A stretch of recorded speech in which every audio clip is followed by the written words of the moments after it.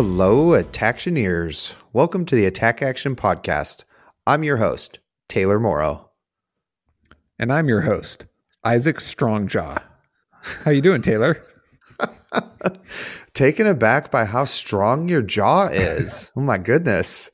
You shaved your beard off and your mustache, and now you're a naked jawman, and it's too much to handle.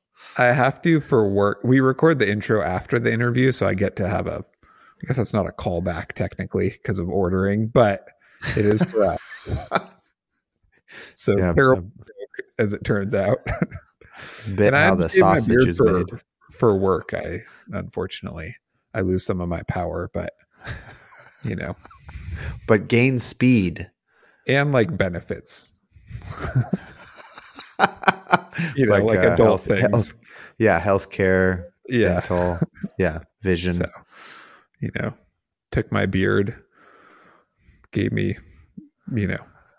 slight security. 401k. Yeah. Anyway, I wonder how Michael Hamilton would value that exchange. Ooh, exactly. Probably because. Oh, good. You have an answer. Well, yeah, it's probably a good exchange because the power that comes from your beard is not quantifiable. So, we should have asked Michael Hamilton that. I know it's there. Oh, we should have asked him that. Yeah, it doesn't have a number. Anyway, we interviewed Michael Hamilton this episode, and that's coming up later. We did, and we're a little punchy, or at least I am. I'm setting a punchy tone. We had a big road game last night, and I didn't get home until 1 a.m., and then didn't fall asleep until 2, and then so only really got 5 hours of sleep last night. So in a weird mood. Yeah. But, so how are you? You're in the home stretch right now. Yeah. The stressful stretch. How's it going? Yeah. You guys pulling through? We're pulling through. We're doing great. So last week when this podcast comes out, we beat our biggest rival in league and now have tied them for league. And we still each have 2 league games left. So huge win because it puts us right in the running now for a back-to-back league titles.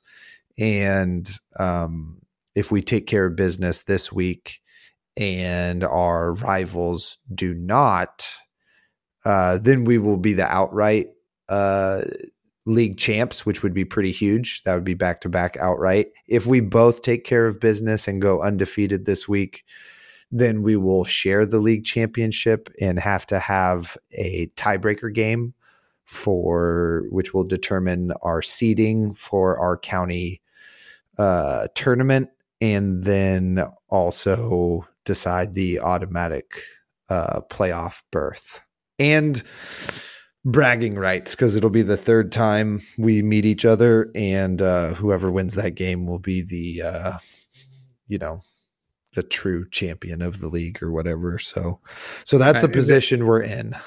Is it St. Bernard's? Yeah, it is. Oh yeah. You don't want to share the championship. F that. Yeah, definitely not. I mean, and we played amazing. We're playing some of our best basketball. We just had a tough road game down in Petaluma, and it's a sign, I think, of a really great team when you don't play your best basketball, and we have 2 guys injured. One of them is a starter, and another guy comes off the bench and plays great minutes.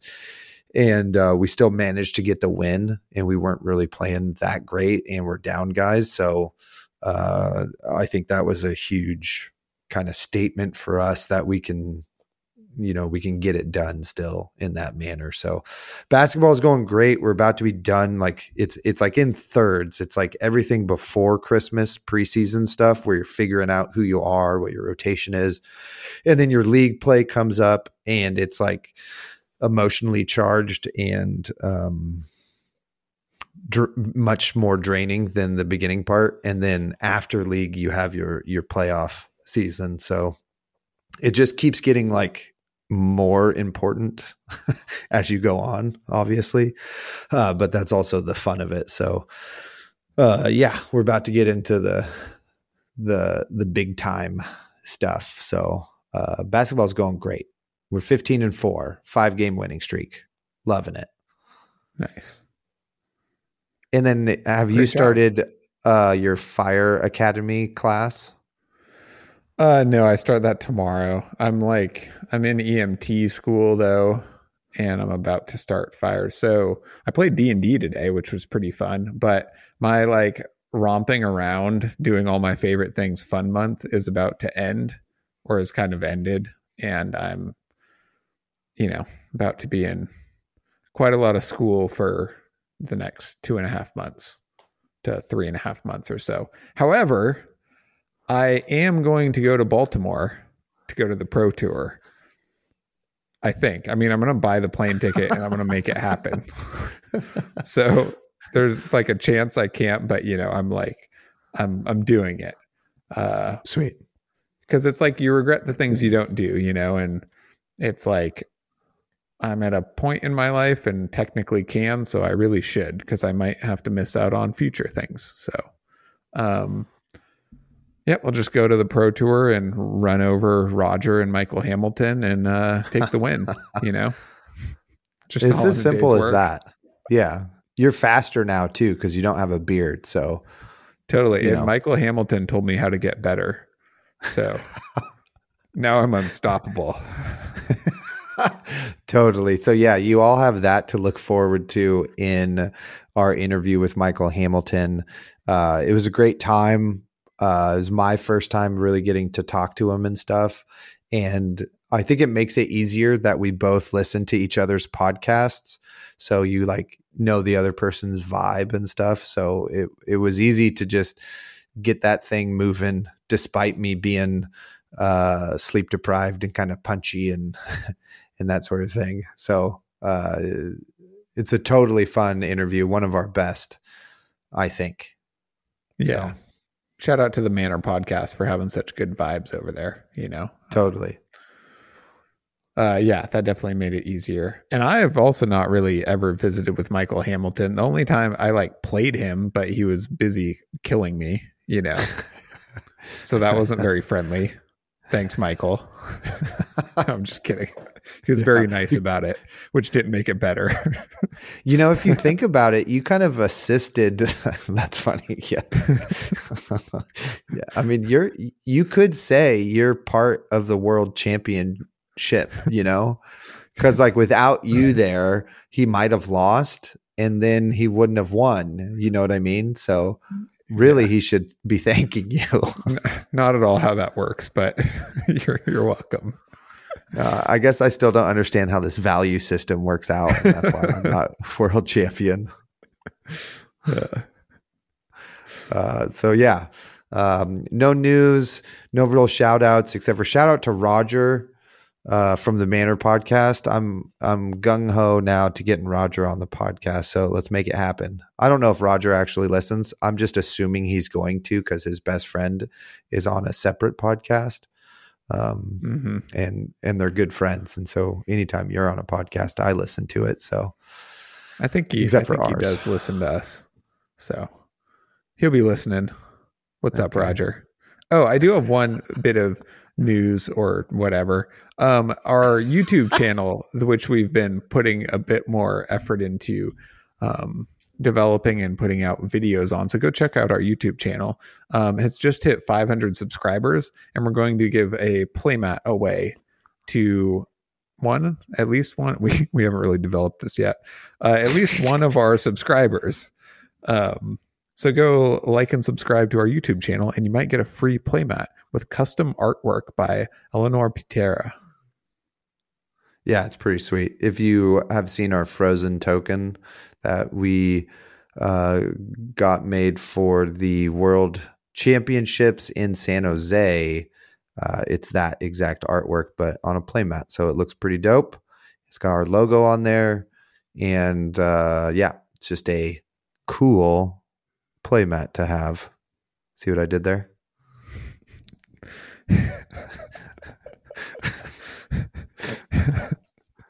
Totally. The best jokes are the ones you have to explain. Well, I just nudged you in the right direction. Yeah. I don't know if I I see what you did there. Get it? See what I did there? Yes. That's what I'm talking about. That's what the people are here for. Yeah, totally. Thor Mike would be proud. Nice. One last thing before we get to the interview with Michael.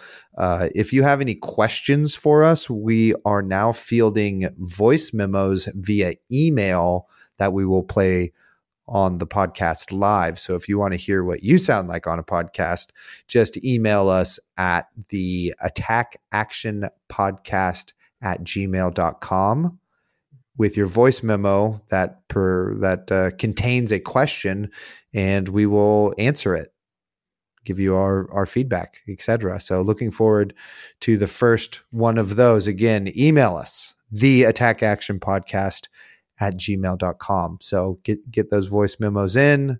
We'll play those listener questions. It's going to be extra fun. Anyway, thank you for being here. Like and subscribe. Consider the Patreon.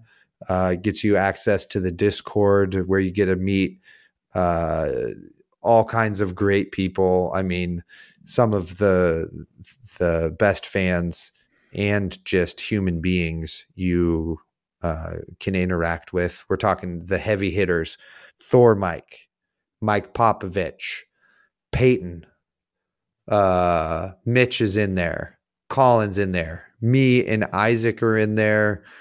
Who else we got that's in there? I can't even think right now. Oh, we got Jesse, freaking one of the all-time greats. Totally. Some great brewers you've listed. Yeah. Ice Lexi Talishar guy. We got freaking Nate, sports nerd like myself. These are just some of the things you're some of the people you're missing out on. So get in there, get to it, help us out. Tell a friend, tell two friends. Totally. That's free. Tell a friend, sign up for $4 a month. And we'll see you over in the Discord. Hell yeah. Anyway, enjoy this interview with Michael Hamilton. Thanks for listening. Armory champion. Multiple Armory champion Michael Hamilton. He doesn't go to armories. He plays D&D on Monday. Skirmish champion. There you go. Just kidding. World champion Michael Hamilton.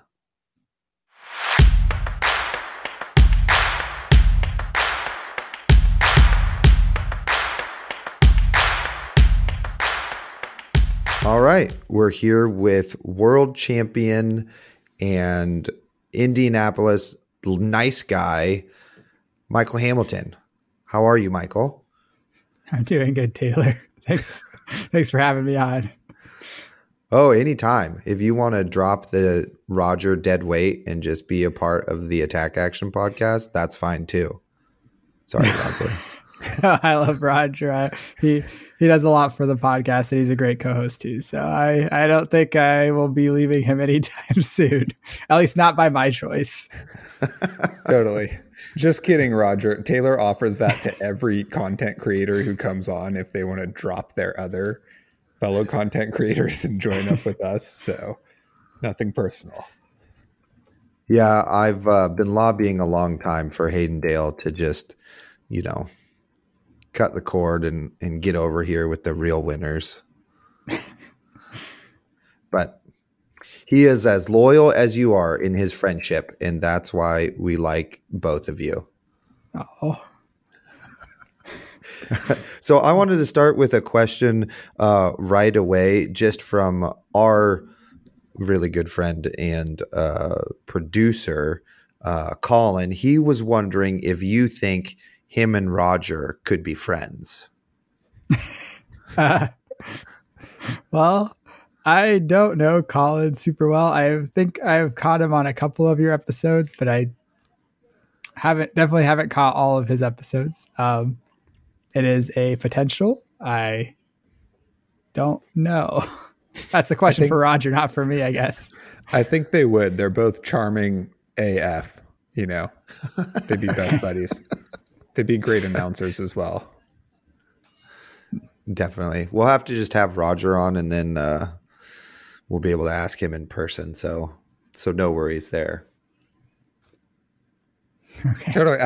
When I asked if you wanted to come on, I was talking to Roger, and I was like, I thought about asking you both on, but we kind of have a like rule of thumb where we never have like 4 people at the same time because it's like too many cooks in the kitchen, you know? Mm-hmm. And he was like, yeah, don't worry. I'm used to it by now. Oh. But we will have you on sometime in the future, Roger. We very much appreciate your podcast. But today's Michael's day. So, Michael, I think previous, like maybe in one of your episodes or something like that, you mentioned that you, now if I'm totally wrong, that's totally fine. We'll just edit out this bad question and move on to a better one. But that you play Dungeons and Dragons, is that true? Yeah. Most Monday nights I play Dungeons and Dragons. It's my excuse to not go to our local armory on Monday nights. But yeah, my wife's really into it, and we have a mutual friend that's a great dungeon master, and he's been running games for us for probably a little less than a year now. So it's been really fun. I've played before, but I haven't had a group that like meets consistently in a long time. That's key. But yeah. So nice. Okay. So what do you got going on? What's your favorite character? What's your favorite recent adventure? You know, I don't know. Let's hear it. Give us the backstory, the lore, etc. You know, we want it. The people are here for it. So right now I'm playing a Dwarven Paladin who, and my wife is playing like a young rogue girl. And basically my dwarf was friends with her parents and watched her dad die. And now he feels responsible for like taking care of her character and protecting her. And she's like a young little rogue that goes and runs around and gets into trouble and does things that are not according to what a paladin would do. And it's a kind of a wacky duo, and we've been having fun adventures with those characters. Oh, very cool. Built-in relationship tension. That's great. Does your dwarf make like efficient exchanges, or is he just a wild card? Yeah, is this a min-maxed character where you like, oh, I got to take this feat to get this extra point into my strength or wisdom or charisma? Paladins are charisma based, excuse me. So I haven't really dove deep into 5e, so I don't actually, like, without doing a bunch of research, I wouldn't really know how to min-max him. So he's almost certainly pretty far off from optimal. I knew 3.5 a lot better. That was what I played back in the day before. Hell yeah. Basically this dungeon master. So this one I'm just like, well, it doesn't matter if you really maximize your characters because the encounters are kind of tuned to the power level of the character. So if you make your character stronger, then you're just going to have stronger encounters, and it all balances out. So I'm just going with the flow, having fun, really trying to embrace the role-playing part of it too. Awesome. Yeah, we had Tarek Patel on, and he's a D&D guy also, and he started out with like, oh yeah, you know, it's just pretty chill, and then he's like, well, actually, you know, we're min-maxed, and I'm breaking the game, and that's how we're having fun, you know. Okay. I'm like, okay, yeah, that tracks. So I think at like maybe the next Worlds or next big event that we're all at, we need a dungeon master. Attack Action Podcast is going to play in a D&D group with Tarek Patel and Michael Hamilton. So let's make that happen. So just get at us on Twitter. I'm pretty excited. That sounds awesome. We'll definitely have time for that as well in the weekend. But I would really love for that to happen. That sounds great. Well, let's just call it our backup plan if we all like O2, you know, O2 drop, you know? Yeah, well, when we have to do something for the rest of Friday after we O2 before the calling on Saturday. Totally. Yeah. No, or we'll instead all of the be battle hardened. since Pablo O2'd and then won the whole thing. Now the submarine's very real. Oh, that's You know? true. Might need to wait for like 04 or something before we drop the D&D. Totally. Oh my God. 04 and I just would rather go all the way home. Oh boy. Awesome. All right. Well, unless you have any more D&D questions, Taylor, I was going to move into. Yeah. No, I probably have what, one. I just Yeah, have like 100, but people are here for the flesh and blood stuff, so it's fine. You know, go ahead. I don't know. Michael's done a lot of talking about gameplay and play lines and things like that. So maybe people are here for, the man behind the, the miracles. I was going to ask him about coaching, not flesh and blood. So Taylor and I, Taylor more than me, but have both been athletic coaches throughout our lives. And I was just interested in, since you recently started coaching in Flesh and Blood, like, how are you enjoying that? And is there anything, like, is it a different dynamic? Or are you like discovering new fun things about it? Like, tell us about your newfound coaching career a bit. Yeah. How many wind sprints do you have each person do before you deem them ready? What's your conditioning, strength and conditioning for this? No sprints. It's just Flesh and Blood coaching. So I've been liking it a lot. I've gotten to know a lot of cool people from it. Maybe a lot might be strong, but a decent amount of cool people from it. And I've built some relationships that I wouldn't have had without coaching. And I guess the biggest challenge that I didn't really anticipate going into it is like, it's really important to kind of understand where each student is and not try to like teach them things that are like past where they're at basically, and like kind of go back to where the level that they're ready for and like break things down at that level and help them kind of go from where they're at to understanding some like more complicated problems, I guess, or situations. Cause like my coaching students are of various like skill levels and experience levels. And it's like, you can go from one session where someone like you're talking to like how I would like a teammate on the wolf pack that knows things pretty well. And then the next session I'm with someone who's been playing the game for 2 months and is trying to just like jumpstart their learning process and get better faster and learn the game quicker. Interesting. And, that shows, I think, some of the stuff you mentioned there, like meeting your students where they're at is huge, right? Mm-hmm. I've been coaching basketball for 11, 12 years, something like that. And that was like one of the big first learning curves is like, I just got to meet these kids where they're at. Like, sure, I, I've played at like a really high level and stuff and know all of this stuff. But if I, it'll be lost on them if they don't get the fundamentals down. So that's good. Mm-hmm. That's great. I love to hear that sort of stuff. So yeah, it's definitely easy. It's definitely easier to absorb and like work on a few things at a time than like 20 things at a time.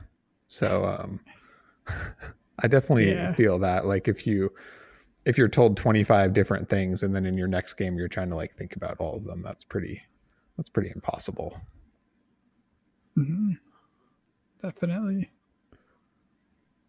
Sweet. So so the coaching comes through your, I think, Patreon tiers and stuff for your podcast. How are you enjoying the podcasting lifestyle? Yeah, I really like podcasting. I think me and Roger kind of started the podcast because we'd spend hours talking about Flesh and Blood every week. And we're like, what if we recorded some of this? What if we aired some of this? Maybe people will like it. Maybe it'll help people learn and figure things out. And that's kind of how it started. And then it's kind of shifted a little bit from that, where we have like more focused topics a lot of the time, or trying to talk about something specific to make it like more consumable, I guess. But the podcast has really taken off, especially since like nationals and worlds.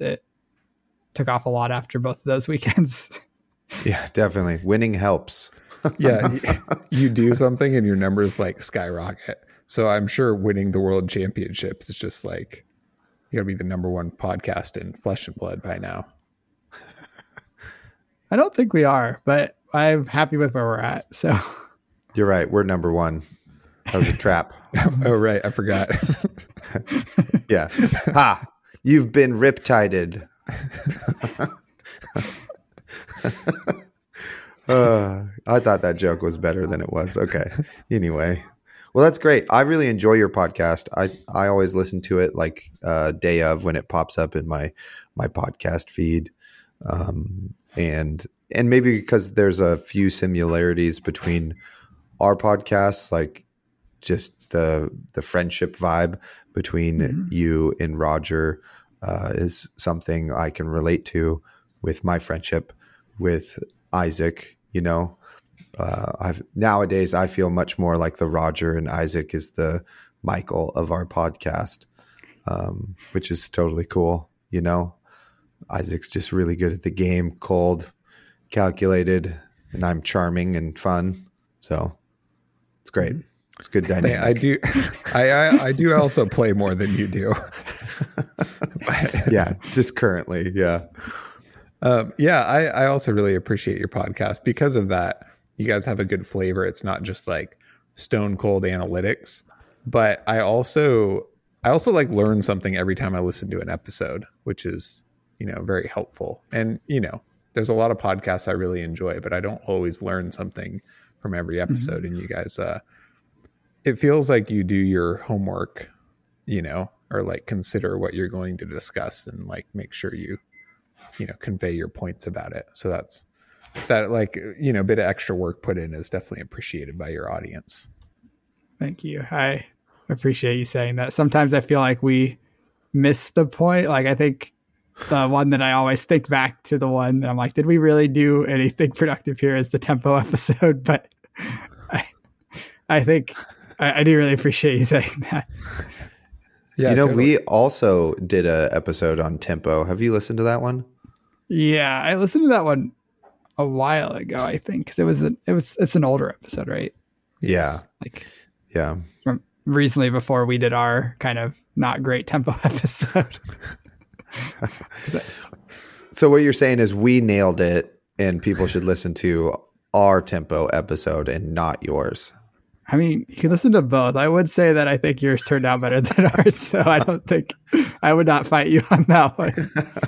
I think me and Isaac spent like hours during the week leading up to that, like discussing what is tempo and like, you know, how to figure it out in Flesh and Blood, and trying to like look at other games, and like I was playing chess to try to see the difference between Flesh and Blood tempo and chess tempo and stuff like that. So I am proud of that episode. So if you haven't listened to it, I don't remember which number it is, but it's definitely called something like What is Tempo? So go listen to that. And go listen to the Manor Podcasts episode as well.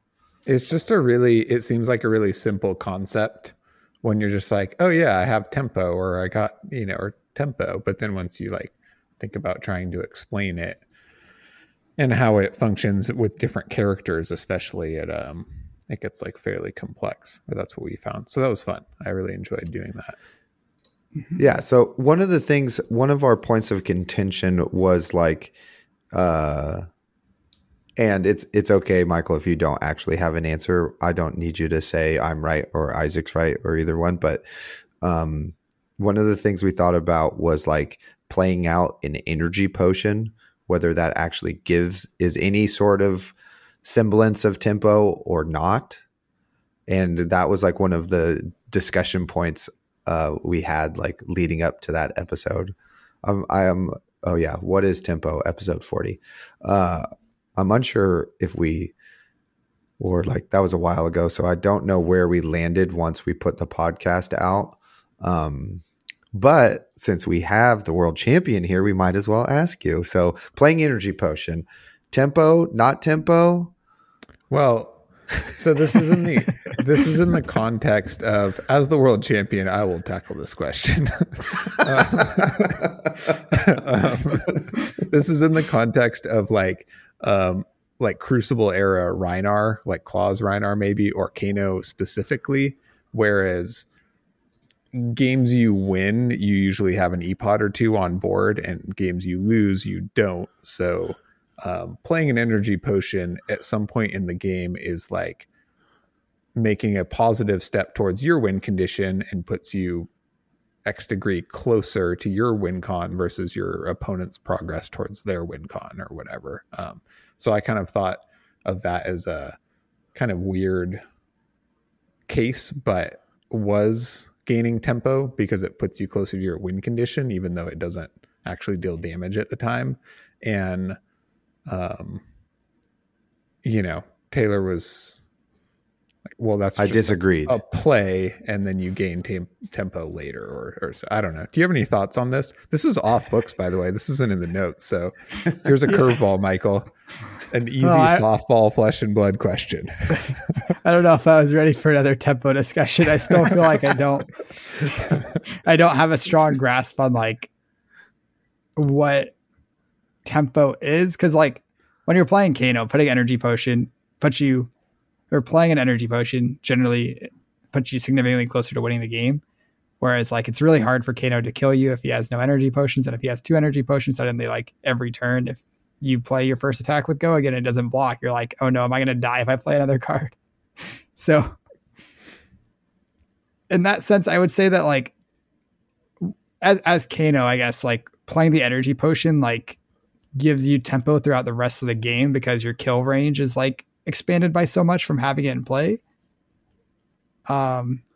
So I guess. But what if you lose the game and don't use the energy potion?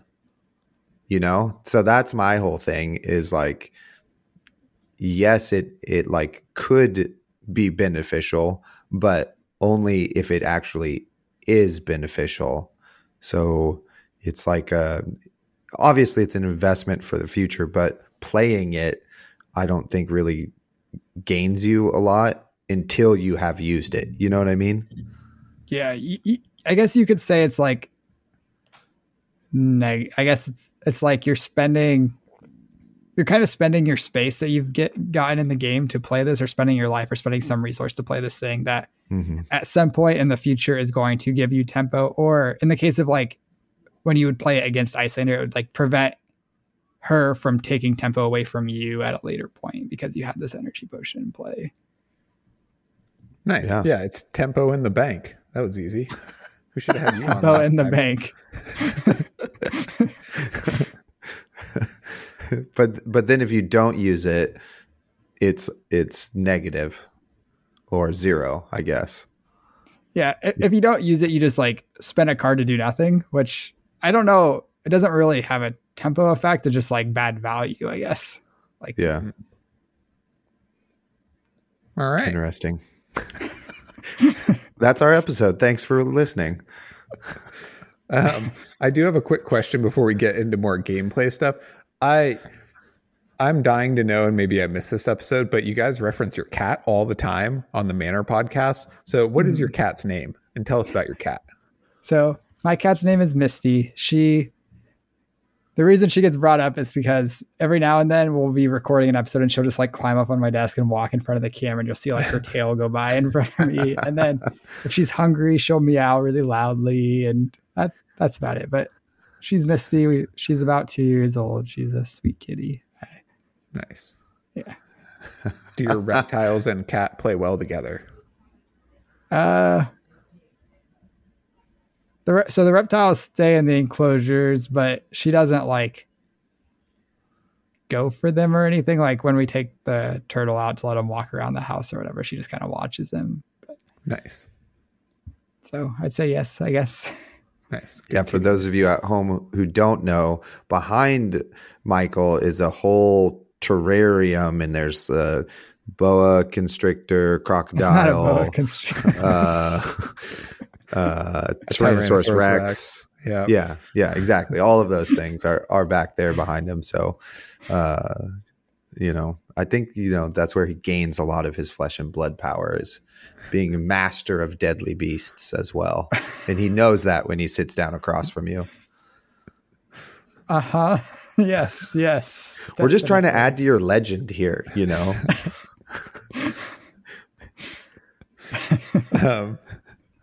All right. So moving into, I have another flesh and blood question here. Sorry, I'm a little punchy. I was up till 2 a.m. and we had a big basketball game yesterday, so I'm a little loopy. So thank you for bearing with me, both of you. No worries. We're just having hard segues in this episode, and that's okay. Just like a lot of right turns. So speaking of segue. I wanted to say one of the best pieces of advice you mentioned on a previous episode was you actually assign value to cards like Channel Lake Frigid, which I kind of had placed outside of the realm of value. Like in my mind, it was just through experience, right? Like when I play it against Briar, I win more. And then I when I don't see him or I block or pitch it, I like lose more. So it was kind of like just absorbed experience, and that would dictate how I play. But I thought it was interesting that you pointed out that you actually can, if you put in the effort, assign value to cards like that as well, in terms of actually how much damage it mitigates if you look at the cards they have and what they could have played out. And I thought that was really good advice, to just kind of like take that extra bit of effort to do that. So this kind of leads me into my question about value on cards. You guys covered value in an episode, and then you covered like a bit more abstract value in Dori, Rhinar, and Dromai. And I just want to kind of I wanted to follow up with asking you about how you think about some of the other more abstract heroes, like Levia needs her graveyard filled. I mean, she gets overcosted attacks, right? Like 2 cards for 9 damage, but it costs you X amount of cards out of your graveyard, etc. So filling the graveyard has X amount of value. Boltyn, whether Raiden or Sabers, they each kind of have their own combos once their soul is filled. So filling the soul does have some degree of value. Or like we talked about, playing an energy potion out in Kano. When I'm playing Kano, it's like you always have this choice. Like, do I like take 3 more damage and like spindle them for 5 and strip a card, or do I like play the discipline play and like block and play out an energy potion, which is the correct answer. So can you talk a little bit about like, is there a limit to breaking the game down as you see it, or do you try to like think about all of these different mechanics in terms of just like exchanges? So I would say that all of those things are things you can assign value to. So like when you're playing Levia, I guess you should really look at it more when you're deck building for Levia, how many of these cards you put in your deck, because like there's like no cost to really put some cards in your graveyard. That's just naturally where they're going to end up as the game goes on. But the more of these cards that banish cards from your graveyard you add, the harder it is to have enough cards in your graveyard to fuel them. The more likely you're going to draw an opening hand that has multiple of these cards and you can't really do anything. And been there. So like,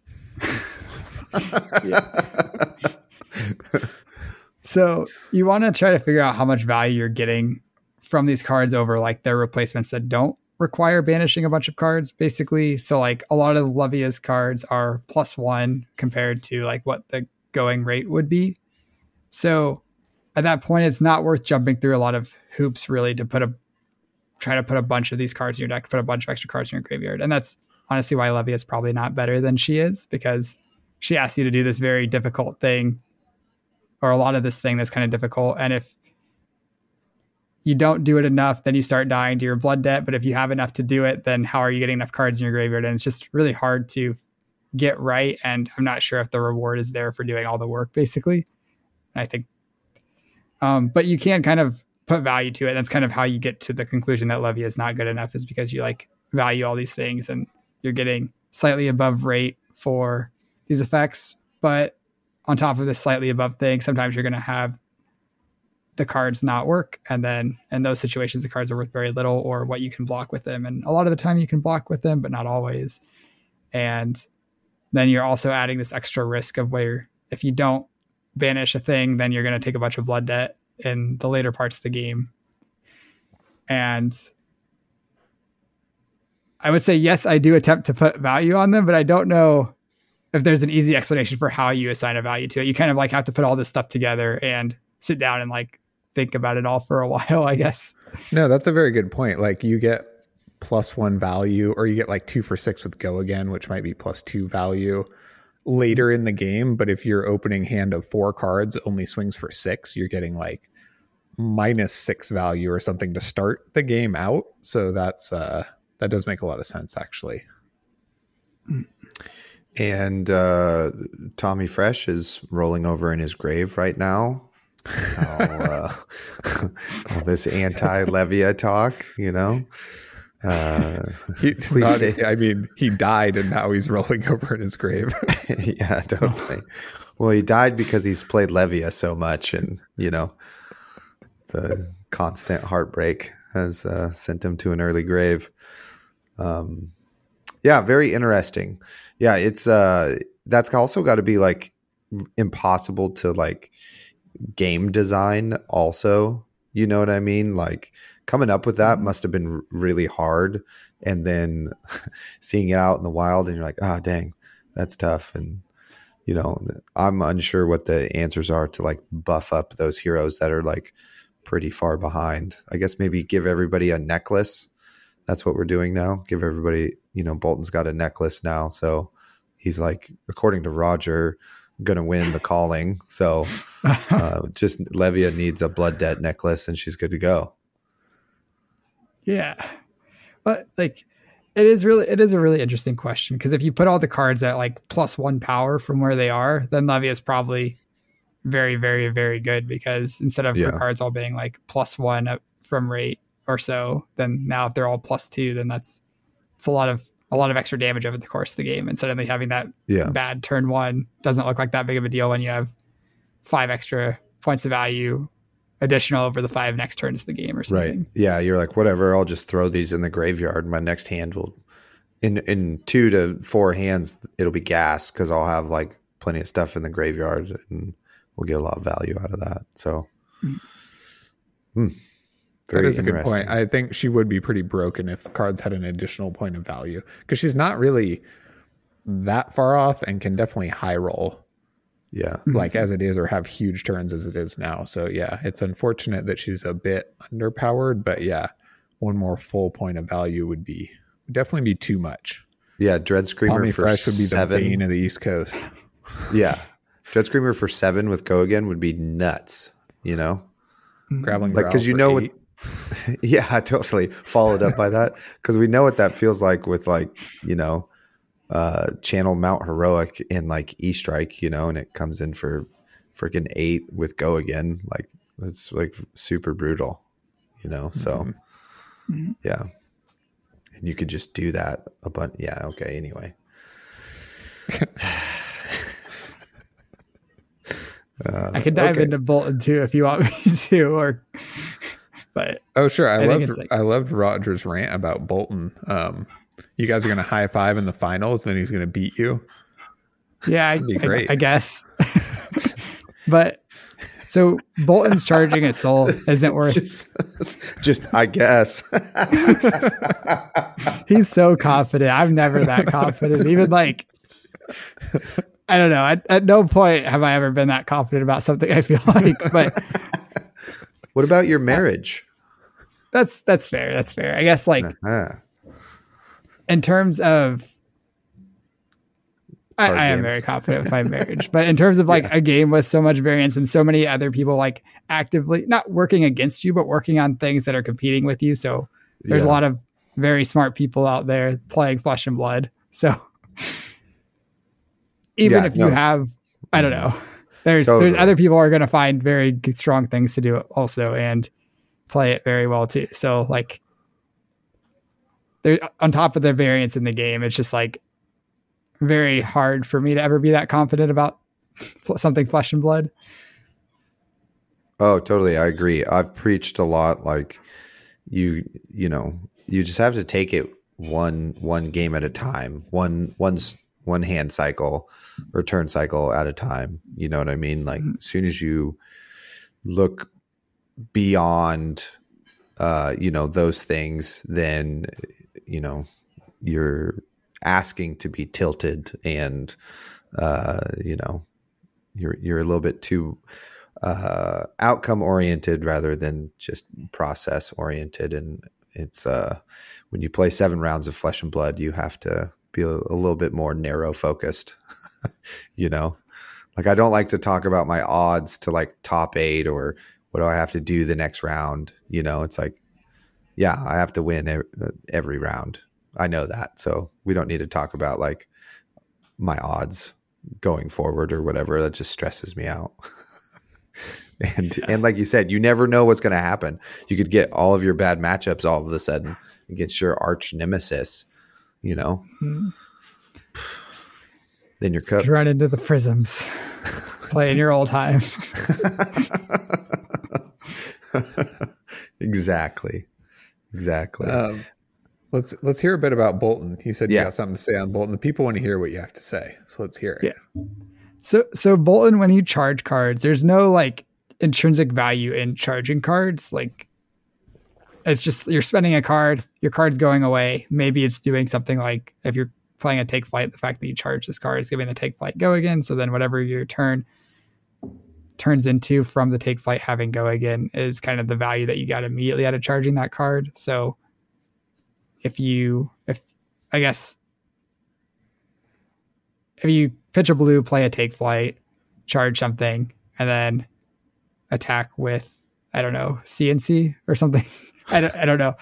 Well, then, like what is the best line, like take flight not the best line, but like some of the most value is like red take flight into Raiden into red Valiant Thrust. So like for a single blue or just like 2 resources, right? You get like plus 6 extra damage just for charging 1 card and go again twice, I guess. Something like that, right? Yeah.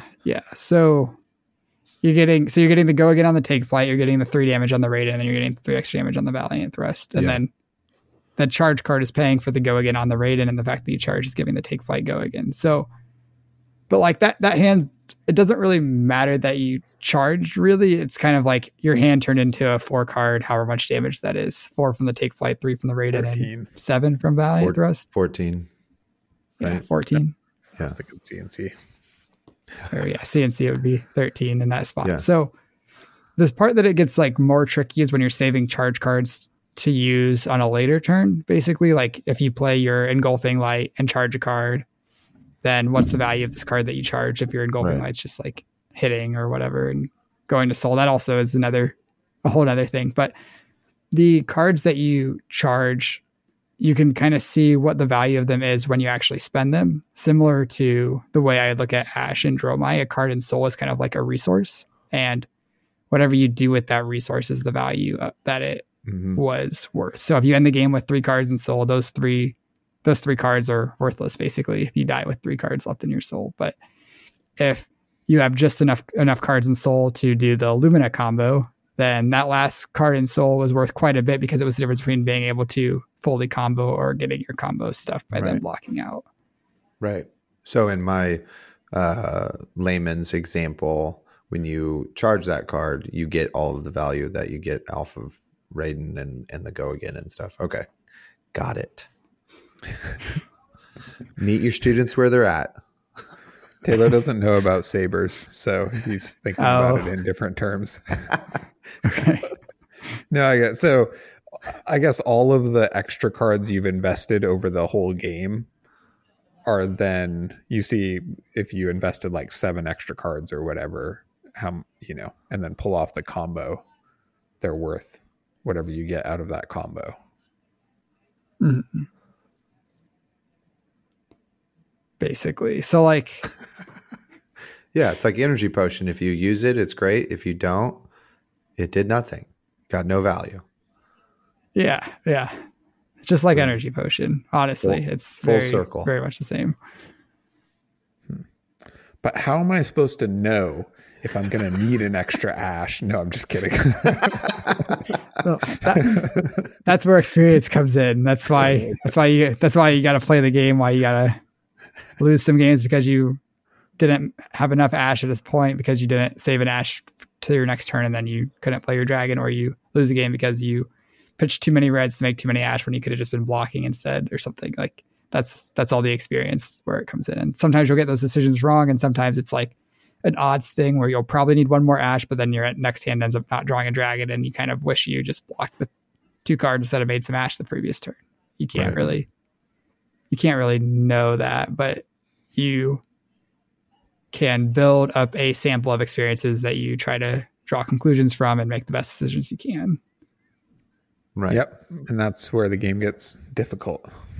Mm-hmm. And so like kind of bigger picture here, right? So why like card games or Flesh and Blood over something like chess or StarCraft or pickleball or something like that? Or, you know what I mean? Or just even just like a physical game versus a digital game, you know?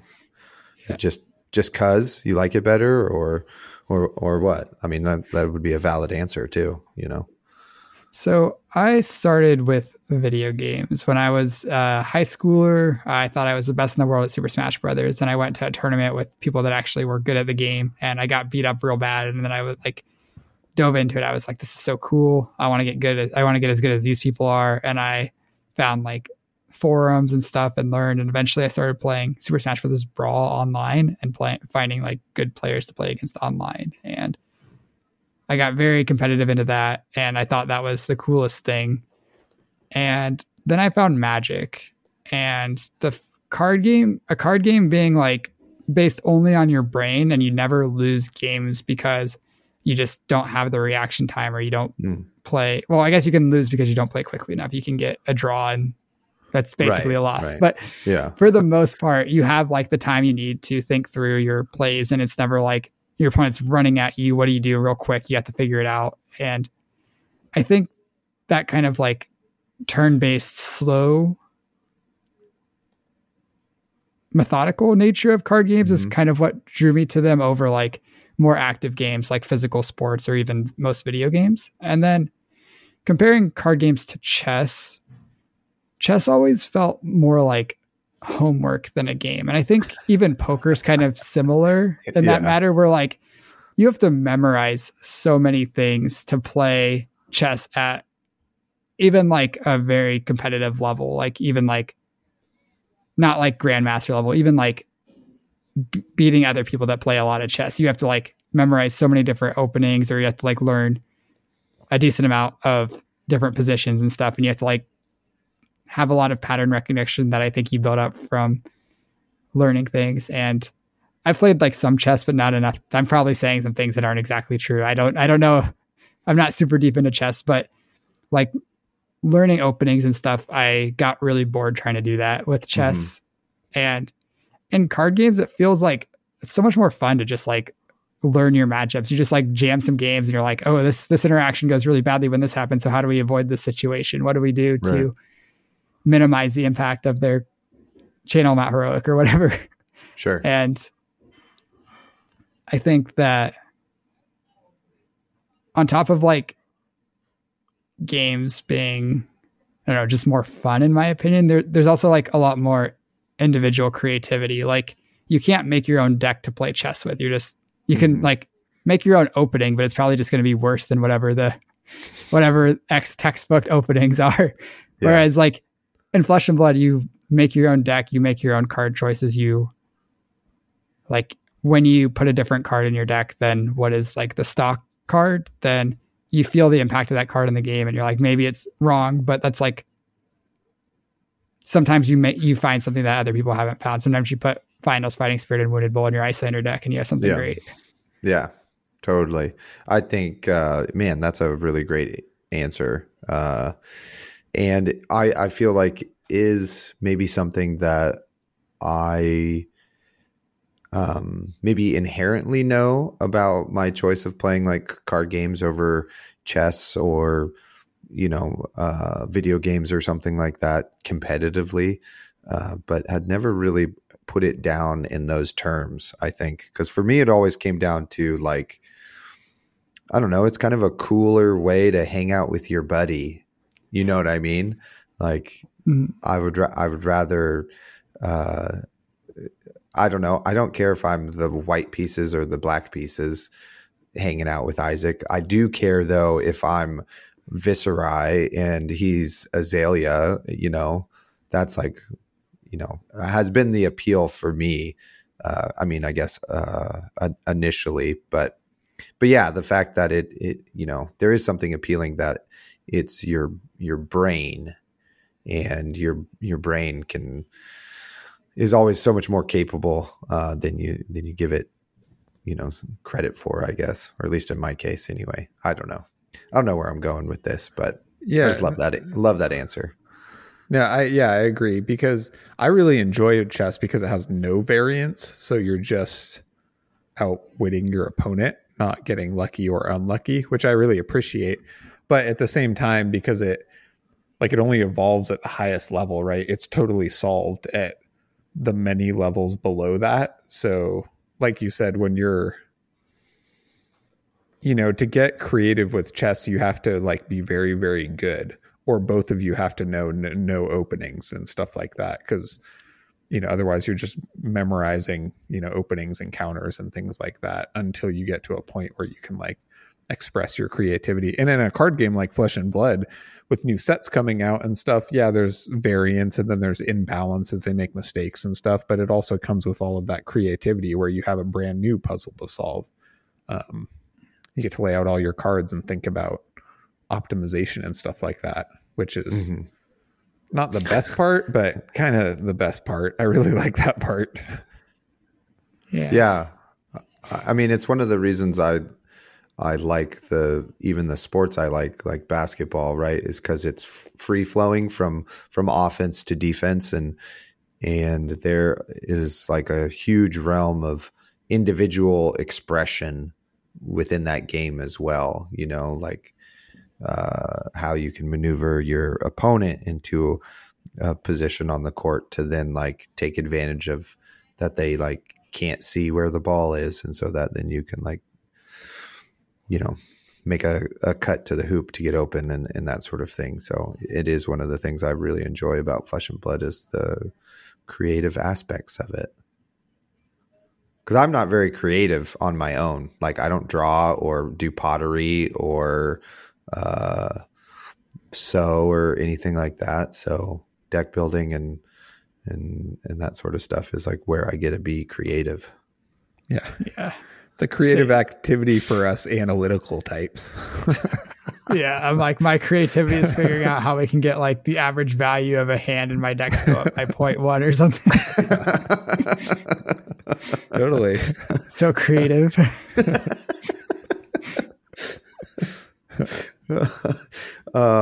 Well, speaking of creativity, this wasn't on the docket, but I created my own little quiz for everybody.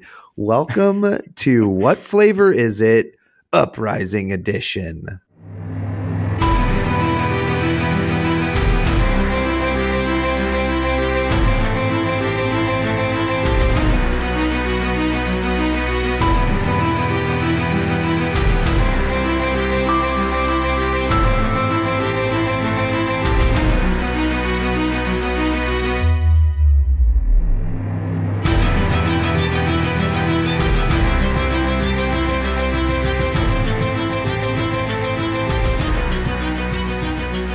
Okay, so in What Flavor Is It? It's going to be all the questions are pertaining to flavor text in the set Uprising. There's 6 of them. Michael, you will get to answer first on this question, then Isaac. Then once I have both of your answers, I will tell you who is right and who is wrong, and I'm keeping track of score, and it's very important whoever wins. Got it? Okay. And points totally matter. Yeah. I'm ready. Yeah. For an unknown reason that you'll find out later in your life. So is this Tempo, positive or negative? Who knows? Well, you'll find out. We're banking some tempo. Who knows? Tempo in the bank. All right. First question. I'm going to read some flavor text and then it's multiple choice and you're going to tell me which answer is correct. So here we go. The dragon of metallurgy said to power the imperial furnace. Is that A, Dracana Optimi, B, Tomotai, or C, Dominia? Michael.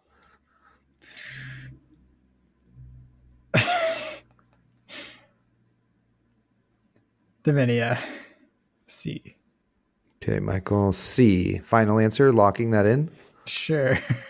Okay, Isaac.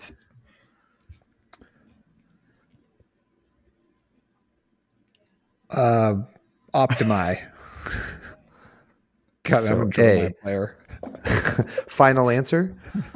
Yeah. Yes. Okay. You are both wrong. 0 points. It is Tomotai. Because he's spewing fire out of his belly. Damn it. Yep. His furnace. That's the one Okay. I've cast the most. And I was like, nah, I would know that. Apparently If you're not. using the Marvel ones, they don't have the flavor text. I No, found just out. the Regos. Oh. Incidental Isaac dig right there. Sorry. Got ya. All right. Slow start, just like Michael Hamilton's tortoise. It's all right, though. All right. Tortoise dig. Question number 2. So this is a fill in the blank situation, but it is also multiple choice. Okay. So stick with me here. Phi said this. Phi said this, quote, burn blank or burn blank. We burn blank. Okay. Is that A, burn hard or burn fast? We burn forever. B, burn long or burn free? We burn now. Or C, burn bright or burn out? We burn together. Isaac, first guess. C. Are you sure? Yes. Okay. Michael? Can I guess the same thing? I was going to guess C. Of course you can. No, Okay, you can't get all C. my points. C.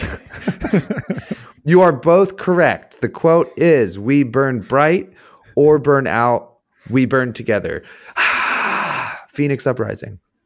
Great job. You both have 1 point now. Okay. Nice. Things are heating up. This is Neck fun. and neck. Okay. Bonus points for whoever can tell me what card that flavor text is on. The Rise from the Ashes or whatever, the non-attack action that gives it +3. Oh, that's a good choice, but wrong. Oh, I was going to guess dang. that same one, so I'm glad that's wrong. Let's do... Oh, I can't even remember the name of the card. The one that's 3 damage and it ruptures to deal 2 more damage to something. I can't even remember the name. Oh, Searing Touch. Yeah, that one. Searing Touch. That's my guess. No, that is wrong. Sorry. Okay. No bonus points for y'all. It's Lava Vein Loyalty That makes Yeah. sense. together. That's the Head jab, That's the key. you say? That's not head jab. It's conditional head jab that blocks Yeah, the... that's fair. Yeah. Boom. Roasted by Michael Hamilton. Bonus point for Michael. We're counting it. I'm just kidding. This is my game. I'll I make take up the any rules, points baby. I can get, but Yeah. Okay, question 3. How many ice wizard cards have flavor text? And which cards are they? Michael, Icelander player. The terror in Michael's eyes right now is just priceless. This is such an How many- easy question.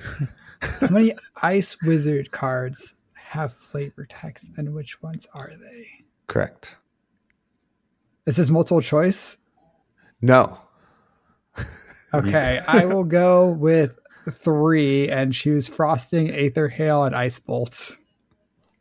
Okay, all three of them. Okay, got it. Are you sure? I guess. that you are. Isaac, questions to you. I'll choose 3 and I'll go Freezing Point, Aether Hail, and Brain Freeze. Why not? Those are elemental wizard cards, so wrong. You are both wrong. It's kind of a trick question because there are 0 ice wizard cards that have flavor text on them. They just say deal arcane damage. Okay. Yeah. I looked at a lot of Frostings, but I don't know what the card says except that it deals 1 damage.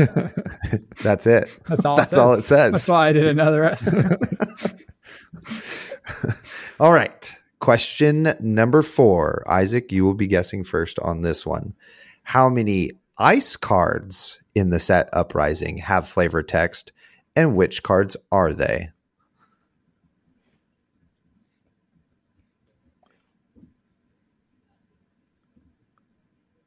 One, Cold Snap.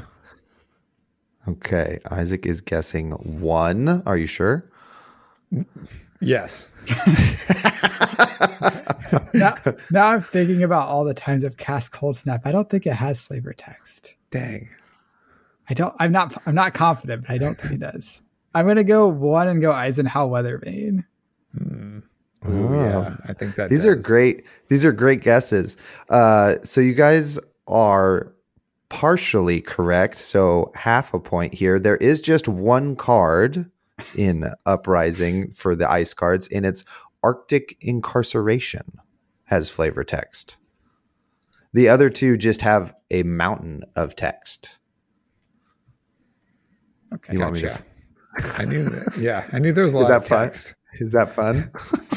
Are we having fun yet?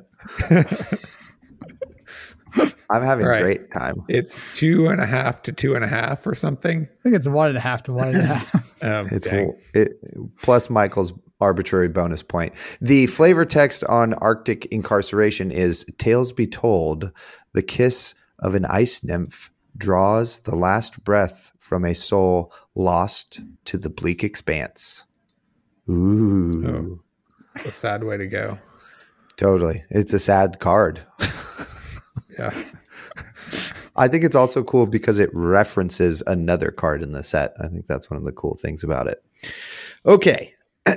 Michael, it's your guess first here. Question number 5. Which card is this quote on, and who said it? Now remember, this is still in Uprising. If only they were all as pathetic as you. Would you like to hear that again? No, I got it. Okay. Is this multiple choice? Nope. You got to tell me what card it is and who said it. So for full points, you got to tell me both. Half points, you get one of those right.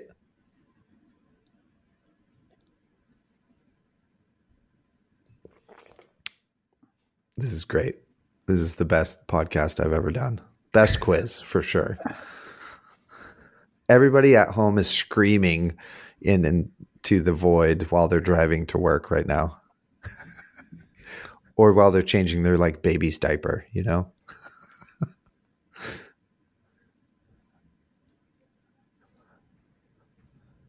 Okay, can I hear it one more time? Yes, of course. So here's the quote. You got to tell me the card and who said it. If only they were all as pathetic as you. I feel like this is an Emperor quote, but I don't know what card it would be on if it was, or if the Emperor even has a quote in Uprising. So you want to say the Emperor is the person quoted? Uh-huh. Okay, writing that down, locking that in, Emperor. I'm going to guess Uprising. I feel like that's probably not correct. I feel like these 2 answers don't go together. Maybe I'll get partial credit on one. Okay, good choice. Good choice. Okay, Uprising, and it is a quote from the Emperor. Isaac, your guess. The card is That All You Got? And I can't remember the name of but it's a cool name. It's like, you know, Theon Strongjaw or something. You know, okay, cool. LSS, you're allowed to steal the name Theon Strongjaw if you haven't already, just to let you know. Do you want to lock in Theon Strongjaw, or you want to muddle about? Okay. So I can't remember. Isaac, you get half the points because it is from that. Is that all you got? And it was Victor Goldmane who said that. Oh, yeah. Senor Goldmane. Okay, so it is now 2 to 1.5 plus an arbitrary 1. We'll see if that plays out in this final question. So, from this text I'm about to give you, Isaac, you'll guess first. You have to name the card. So this is the flavor text that's on this card, and you're just going to have to give me the card. Okay? The old ways are not forgotten. What card is that from Uprising? Oh, it sounds so familiar. Maybe it's a trick question. It's not from Uprising. That would be mean of me. I would never do that. I'm going to guess Healing Balm. Okay, I'm writing down Healing Balm. That's a pretty good idea. I like that. That's it, though. It's something. It's over to you, Michael. Okay, I'm going to guess Scar for a Scar. Ooh. That sounds like the old ways of like dealing with your problems. Yeah. Awesome. Unfortunately, you are both wrong. Michael, I'm surprised because this is Findal's Fighting Spirit. Oh, yeah. That makes sense. I don't know the flavor. I had Scar for a Scar in my deck, too. I don't know the flavor text on him. And Frosting, Aether Hell, and Ice Bolt were all in my deck. Yeah, if you've noticed, there's a bit of a theme to the second half there. So better at value than you are at flavor text. Well, so that does mean that Isaac is our winner. Great job, Isaac. You can lord that over Michael Hamilton for the rest of his life that you won episode 60. What flavor is it? Thank you for playing. That was very fun putting that together. And it was kind of hard. And I took a 10-minute power nap after I finished that quiz. Nice. Hell yeah. Great work. All right. Back to the show.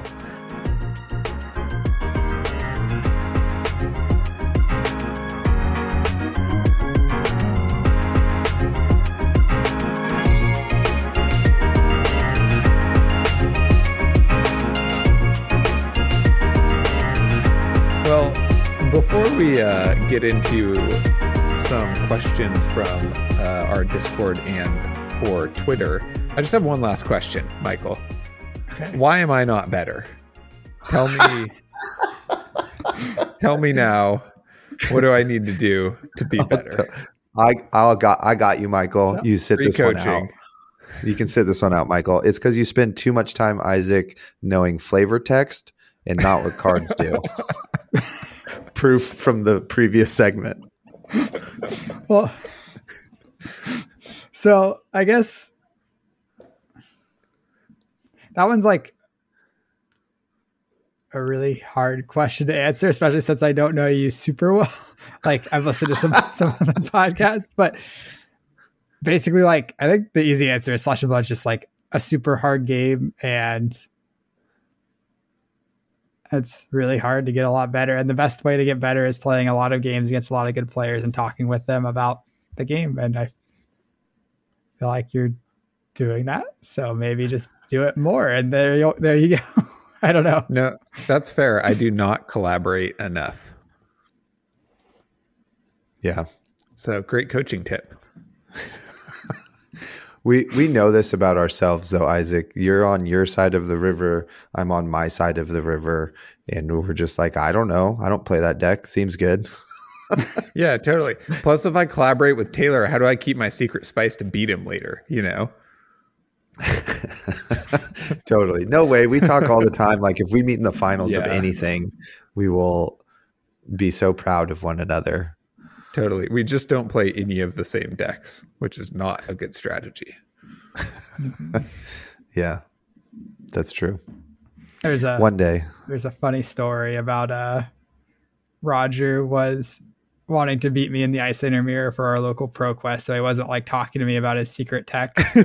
And there's a rules interaction that is specifically the reason he played the card, and it works on Talishar, but it's not actually how the rules work. So he had this whole tech figured out to have an ace the Iyslander Mirror, but the interaction doesn't work how he thought it worked because it worked on Talishar, but it doesn't actually work that way. And I would have told him if we talked about it, but just the long con with nothing in his pocket. Dang. Yeah, the interaction specifically is he wanted to play Life from the Party for free with Crazy Brew, but if you have Frostbites, it gets reduced to 0, and then you pay the Frostbite cost. But on Talishar, or at least when he was testing it on Talishar, if you had a Frostbite, you could still play it for free. So if you got Frost-Hex comboed, but you still kept one card, you could play your Life from the Party and clear all the Frostbites. That's not how it works, though. Yeah. It doesn't. Yeah. Pretty inventive, though. Good job. Yeah. Good job, Roger. Yeah, he gets bonus points in what flavor is it also for that one. He just played Life of the Party and died. He made top 4 of the ProQuest. So he had nice. 3 Crazy Brews, 3 Life of the Parties in his Iyslander deck. Awesome. I don't even own Crazy Brew. It's crazy that he owns 3. I think he ordered them specifically for them. I'm going to stop, but I think he did. Oh, it gets worse, Roger. It gets worse. Sorry, Roger. I just outed you. That's what it's about, going on other people's podcasts. Speaking of other people, let's get to some listener questions. So, from our Discord, I'm going to skip Jesse's first one because I can't handle it. Jesse asks, when brewing a new hero or new archetype, what are the strategies or game plans you look at first? What is acceptable yield for a particular matchup or matchups to lock in a list? So the main things, I guess, that I'm looking at with a new hero or a new archetype are either to have reasonably above rate turns. Like I'm looking for 14 to 15 as my average damage per turn if I'm just like trying to be like an aggressive deck. If you aren't getting to that point, you're going to be just behind 5, Briar, Viserai, Dash, whatever the current flavor of aggro is. If you're looking to do something outside of that, you have to have a very compelling reason why you're trying to do that. So if you're trying to play hardcore fatigue Oldhim, basically, then you need to be successfully fatiguing people pretty often, even once they know that you're trying to fatigue them. You need to have just play testing with it to make sure your thing is actually doing what you're trying to do. If maybe you're playing fatigue Oldhim and the Fies realize they can just activate Fi on their turn or on your turn, get back a Phoenix Flame and then go Phoenix Flame, pitch a blue, activate Fi again, play another Phoenix Flame, and they just have 5 damage every turn. You're never going to fatigue that if you're only fatiguing. You're just going to eventually run out of cards trying to block that out every turn. So you need to be doing something powerful. I guess another example is like the Sabres combo with Boltyn, where you're like doing all this stuff, playing all these below rate turns, and then you sack your Courage of Blade Hold and play a bunch of Lumina Ascensions and attack for like 20 something damage and gain a bunch of life and get a bunch of cards in Soul. And like, is that strong enough to make up for all those turns that you're spending a card to attack for 3 and charge a card? That's a good question. And Roger would definitely say, yeah, but I don't know, you know? So, basically looking at what the strong thing you're trying to do is, build the deck to do it as well as possible, and then see if that's good enough. Sweet. Sounds great. Right, next question here. I'm going to paraphrase a little bit, but how is it being famous in Flesh and Blood? Do you enjoy it? Do you find it rewarding? Do you like the relationships it gives you and all that? Or would you rather be anonymous? Like Popovich. Sometimes when I like sit down for a game and my opponent knows me, that kind of makes me a little self-conscious. And I don't know them and they know me, but like running into people in the convention center, people saying like, "Hey, I love your deck," or "I love your podcast." That stuff always feels really rewarding and makes me feel like happy, I guess, loved, I guess is a good way to put it. It just feels nice. But there is some weirdness, I feel like, sitting down for a match. And then like also the introductions when they're like, "Hey, I'm so-and-so." I'm like, "And I'm Michael." And they're like, "I know." It always feels a little bit weird. All right, there you go. To get yourself a few percentage points in your matchup, you're surely going to lose. Just say, "I know who you are, Michael Hamilton." And then don't say your name, and then ask him to cut your deck and proceed on. I just want to say I am psyched that you are famous and the world champion, because you're like a very good role model, right? I like very much appreciate that you're humble and you don't shark people, and because there's a number of those types of people around, and it's a competitive thing at that high of a level. It's bound to happen, but it's just very heartening to see somebody who's, just a genuine, person and not looking to like get things at other people's expenses or what, like all that, shady stuff. So thanks for being like that and just doing better anyway. Thank you. That's very kind. I just try to be the best I can be. I don't know. And I love the game. So even though I want to win, I want my opponents to have a good experience too, so that the game keeps growing. Nice. Awesome. This is a off the cuff question here, but if LSS approached you to be on the development team, do you think you would take that opportunity, or would you rather just like keep playing? So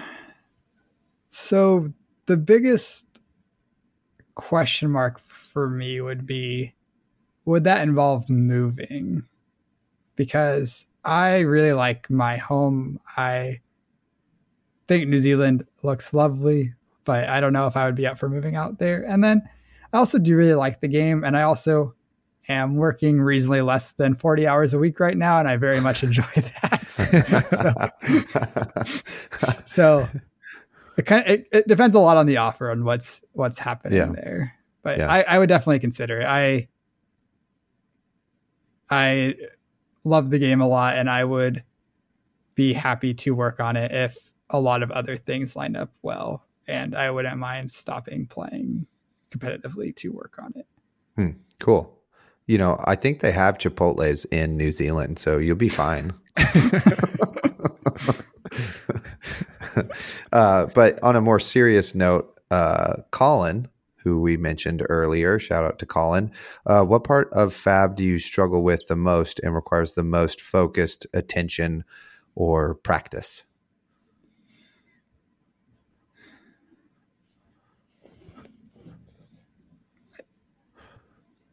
You could also say 0, none parts, I think like mentally being in a good spot for the game is really important. Like getting enough rest the night before, so you're not like tired and just making like silly mistakes. Just like being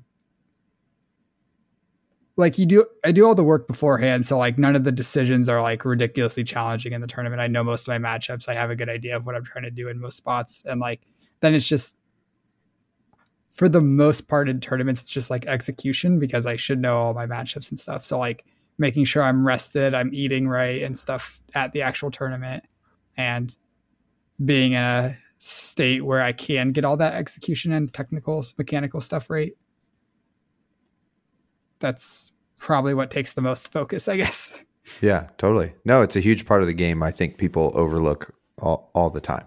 So yeah, it's something I've stressed on our podcast as well, is like tournament preparation that's like outside of the game, is huge. Mm-hmm. Yeah. And it's all connected, right? Like your sleep, like your gut biome fuels your brain, and your, the chemical reactions in your body, it's all like very important to maintain.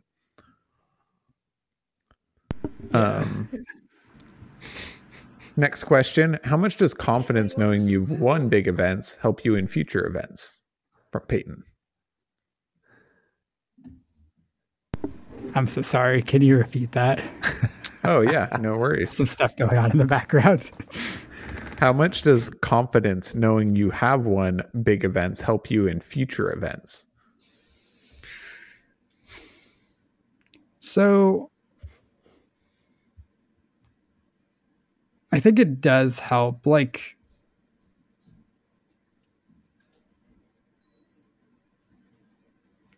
once you've been there once, it's like, once you've been there once, it's like you're sitting down and you're like, I've done this before, and there's less pressure, I guess. Or maybe not less pressure. That's probably not the right way to put it. But like, it's kind of like something you do, the more you do it, the better you get at it. I guess I would compare it to public speaking. I used to be really bad at public speaking. I'd be so like nervous and really afraid of what to say. But like, and that's how like the first round of a tournament is, and the first round of the first pro tour was, and then the first round of my first top 8 was. And every time you like go to a new elevation of what you're actually doing, the nerves like come back. And then the more you've been there, the more you can like, I guess, just be used to it and not be as nervous. I still definitely get nervous at the start of any tournament that I care a lot about. You put so much time in and working towards practicing and being ready for a big event. And then you travel really far sometimes to go play in these tournaments, and it's impossible not to be nervous. But having been there before, having done it all before, it makes it more manageable, I think. Mm-hmm. Yeah, that's a great answer. Mitch asks from our Discord, do you break down other parts of your life into mathematical formulas? Like breakfast? Yeah. No, I've never done it with like breakfast. I think the main thing I break down like that is finances. Even when I was like 8 years old or so, I was like, I had to do so many chores for this $5. Would I do all these chores again to have this thing in my possession? And I'm like, no. Would I do like a third of those chores to have this in my possession? Yes, I would. So it's worth like X dollars instead of being worth. That's the top maximum amount I'm willing to pay for it. So I've always been kind of like analytical like that. Nice. It's a good skill, actually. We have an anonymous question. Who is your favorite co-host on your podcast? Oh, that's a tough one. The only co-host on my podcast, you can say me. Roger. It's fine. It's fine. Oh, Roger. Oh, good choice. It's my favorite as well. If you decided to train your cat to play Flesh and Blood competitively, would it have a higher constructed or limited elo? And this is from Bruno Badman on Twitter.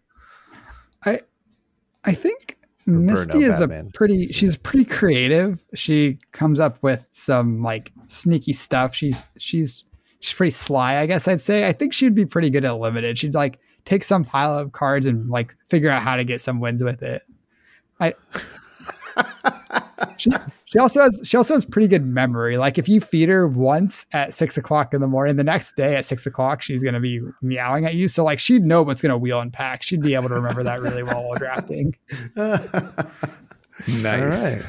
There we go. Watch out for Misty doesn't play D&D on Monday nights. So your local armory, if it's ever a draft, it's pretty screwed. It sounds like. All right. Next question. Hamish from Push the Point asks, we all choose to play the best deck or a personal deck at any major event. Do you have a particular hero that you enjoy playing, even though it might not be the best pick? I really am attached to all 3 ice heroes, but I think like Lexi is probably the hero that I have the most fun with, but I don't think I would take to very many competitive events because she's really fun to play. It's really cool to do, like, especially like I was doing Death Dealer Snapshot combo, and that's like not a combo you set up. Just sometimes you just like snapshot them like 5 times and draw a bunch of cards, and it feels sweet. So I think everybody all over the world has had their like Lexi Snapshot Death Dealer deck, and just never plays it, like I've heard so many of those stories like, oh yeah, secret deck, Lexi snapshot, and then nobody plays it. Well, it's because you do like 16 damage a turn on average, and you have huge turns like that. But then, yeah, like one CNC. Just one CNC. The game. Yep. Yeah. Totally. Because all your cards don't block or block for 2 or whatever. Maybe if CNC gets banned though, then Lexi, she'll be. I'll bring her out. Yeah. Okay. Yep. There you go. There's a PS in this question from Hamish. He's wondering which hero from Outsiders you are particularly interested in trying. So I love control decks. I love slowing down the game, grinding them out. That's why I was drawn to Oldheim. That's why I played Icelander and just like the ice heroes in general. When Assassins got spoiled and we started saying like, hey, this is a control deck that's not ice, that's really cool. I was really excited. I think Arachne didn't quite get there in just Dynasty, but I'm really excited to see what the Assassins and Outsiders look like and how they work in Class Constructed, basically. Because I really like slower games. I like control decks, so Assassins are definitely something I'm interested in. Nice. Great answer. Yeah, I actually don't like control decks, but I'm finding I really appreciate like ice and, Arachne and those type of decks in the game because it's just like a lot of interaction. And I just like that more than like an aggro mirror or something. So even though that's not really my style of play, the fact that it forces a lot more interaction in the game and you have to think about your exchanges and stuff, I really, really appreciate that. So maybe I am like a closet control player. Well, this is a weird revelation. Okay, next question. Well, I wanted to chip. I am also really excited for the Assassins, like, especially Arachne. Like, I think am a closet mill lover, and so like getting to. I don't think it's actually really that closet. There's just like not a mill deck really in Flesh and Blood, but Arachne is really close. And I just like being able to play like a slightly different game. You know what I mean? Like, okay, keep attacking me. I'm just going to keep taking cards off the top of your deck. You know what I mean? And even though it's like not that great of a deck, even though it did win 2 Pro Quests with the same player. But anyway, I do like that. Shout out to Tao Tao. I like this question. Pokimoki Fab asks, who would you least like to play against in the finals of a big event? Who do you fear, Michael? Who do I fear? And you can't say Misty. Oh, that would be a clean answer. This one's really hard. There's a lot of really good players, and I think there are tons of players that I would definitely be nervous about playing, especially if it's a matchup that's not great for me. Like,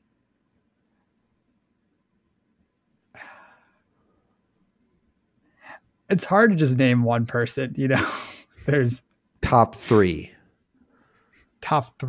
Well, I feel like Pheno Black has a habit of playing heroes that are good against the heroes that I like to play. So I would be pretty nervous to see him in the finals of anything, because when we played in Indianapolis, I was very nervous. I did not expect to win that, and I was not on track to win that game for a long time.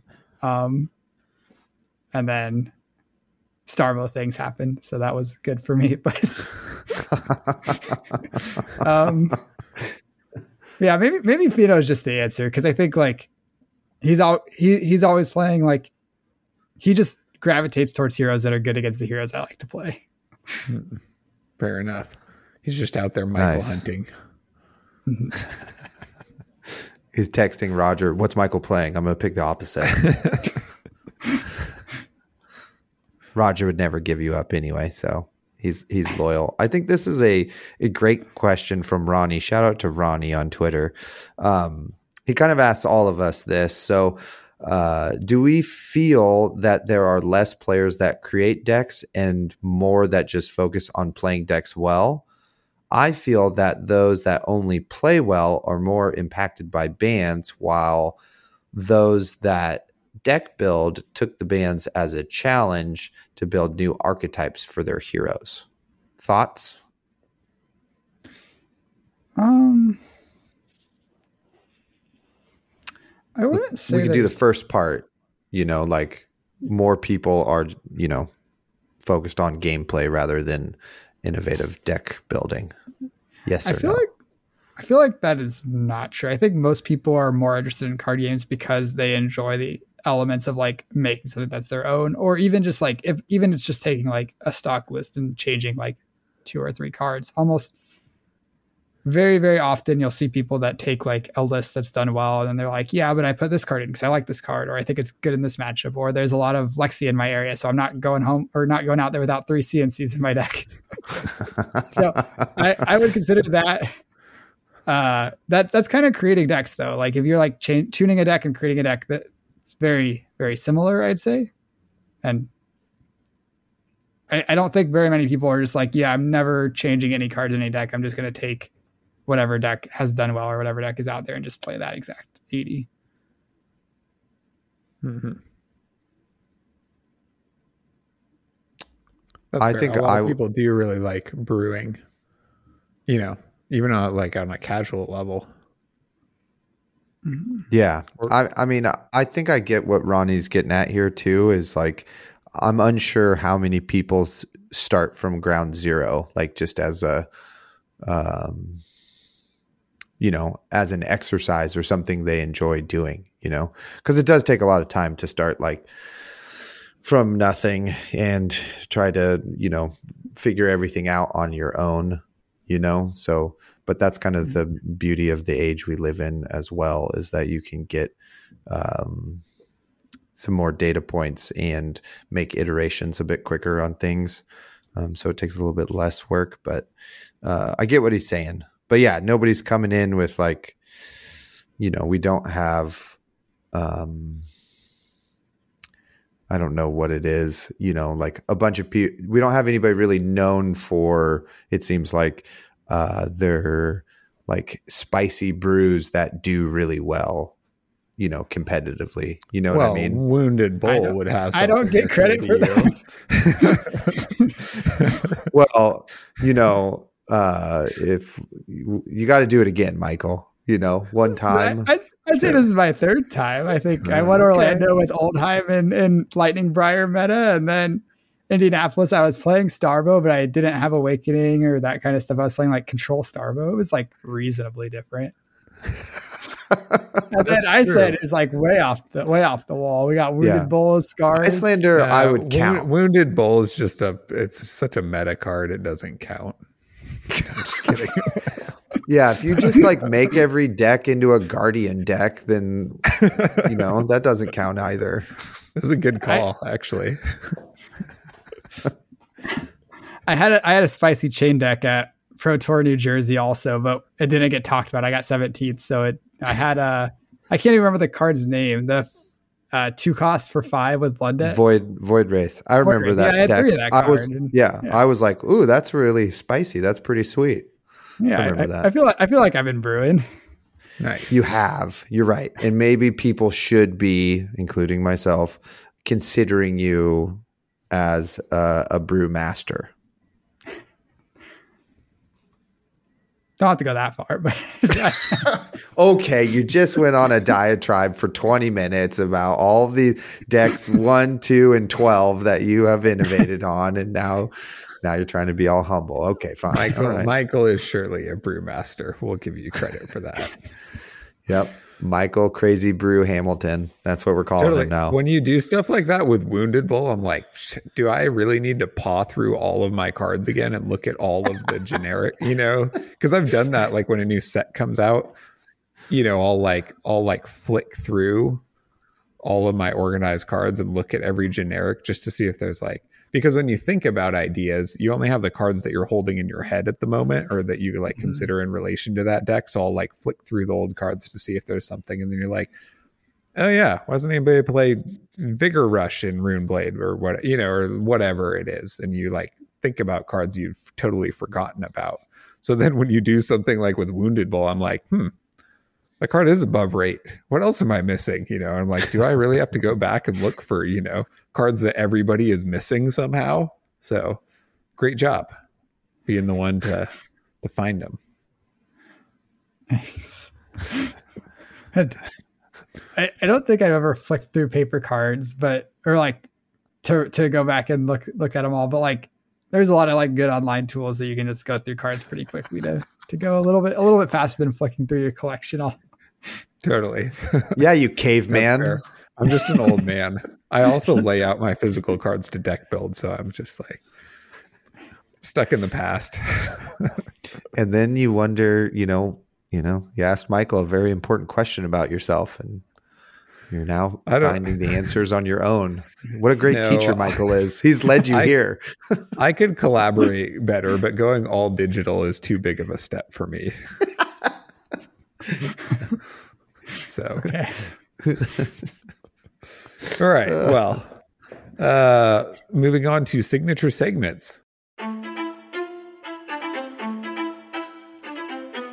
Here at the Attack Action Podcast, we love to play many different games, card games, board games, not just flesh and blood. And sometimes we'd like to share a game with you that we love. It might not be the best game in the world, but it's one that we think that you will enjoy at home. So tonight's board game from the closet is Michael Hamilton's. Okay, so I thought about this. I have to give it to this social deception game I've been playing for about a year. It's called Blood on the Clock Tower. It has a very weird name. Don't love the name. It's also like $1 million. It's like $100 something for the copy of the game. But if you've ever played a social deception game like Werewolf or Mafia or Town of Salem, I think Blood on the Clock Tower takes all of those games and fixes, like, in my opinion, what are like basically all of the issues with that game. It fixes, first, everyone gets like a power roll. So I guess, should I explain what a social deception game is? Sure. Yes, for people like Isaac who don't know what that is. Yeah. So a social deception game is like a hidden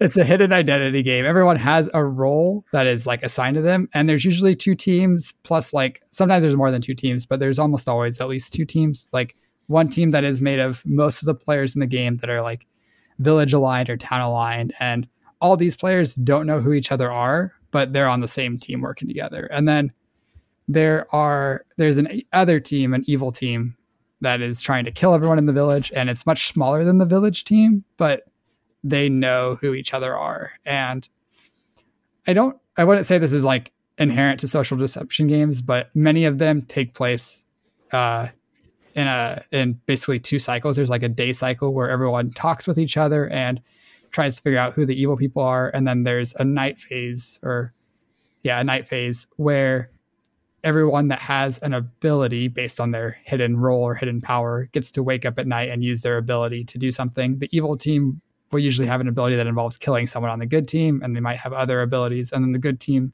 usually has abilities that involve like gathering information about who could be evil, who's good, or protects people on the good team. And Blood on the Clock Tower plays in that cycle where there's some evil team, there's some evil demon and their minions, and they try to kill all the townsfolk in the village, and the villagers all have different powers to try to stop them, to try to figure out who the demon is. And the game's super fun, and it's kind of complicated, but I love it. I've been running it for my friends I got a copy in September, right before Nationals. And when I should have been practicing for Nationals, I was running Blood on the Clock Tower for a big group of my friends for 3 days. So that's great. The game's really fun. I'm sold. We'll play it right after our D&D sesh at the next big Flesh and Blood event. Okay. How many players does it play? What's the range? It needs one person to run the game called the storyteller, and then it can run from 5 players to 20 players.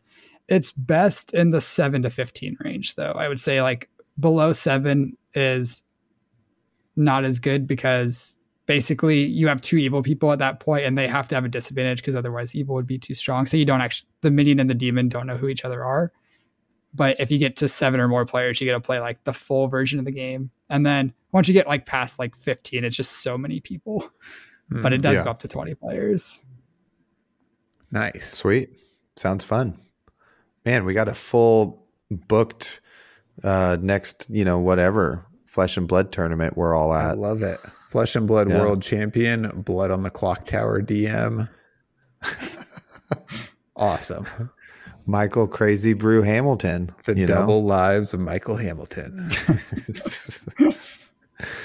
Well, Michael, we appreciate you spending some time with us. I had a lot of fun, and I hope to have you back on soon. I know your Tyrannosaurus Rex in the background there looks hungry, so you probably should go capture one of your neighbors and feed them to your Tyrannosaurus Rex. So we'll let you go. But if there's anything you want to say or plug or whatever, now is your time.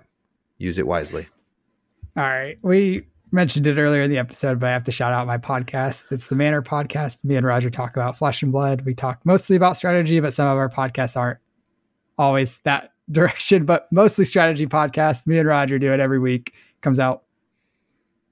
I should have said that. I think it comes out Fridays. Sometimes it comes out Thursdays, but Friday is when we're set to have it out. And then a lot of the time it gets pushed out a day early. But yeah, check us out. M-N-R cast.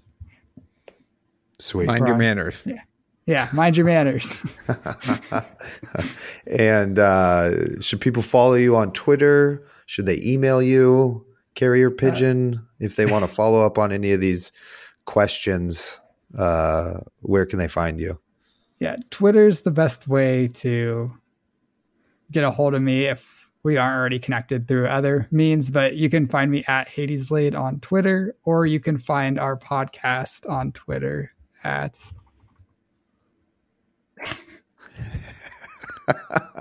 it comes up if you start typing MNR. At MNR cast on Twitter. Nice. Nailed it. Perfect. Well, sweet. Again, thank you. Thank you, Isaac. Thank you, the listeners. Thanks, everybody. Hope y'all enjoyed this episode. Like, subscribe, etc. You know the drill. And we'll catch you in the next episode. Goodbye. Thanks, Taylor. Good night. Bye. Thank you for listening. You can find us on YouTube, Facebook, and Instagram at the Attack Action Podcast. On Twitter, we are at BattleBro Taylor and at BattleBro Isaac. Shoot us an email, theattackactionpodcast@gmail.com.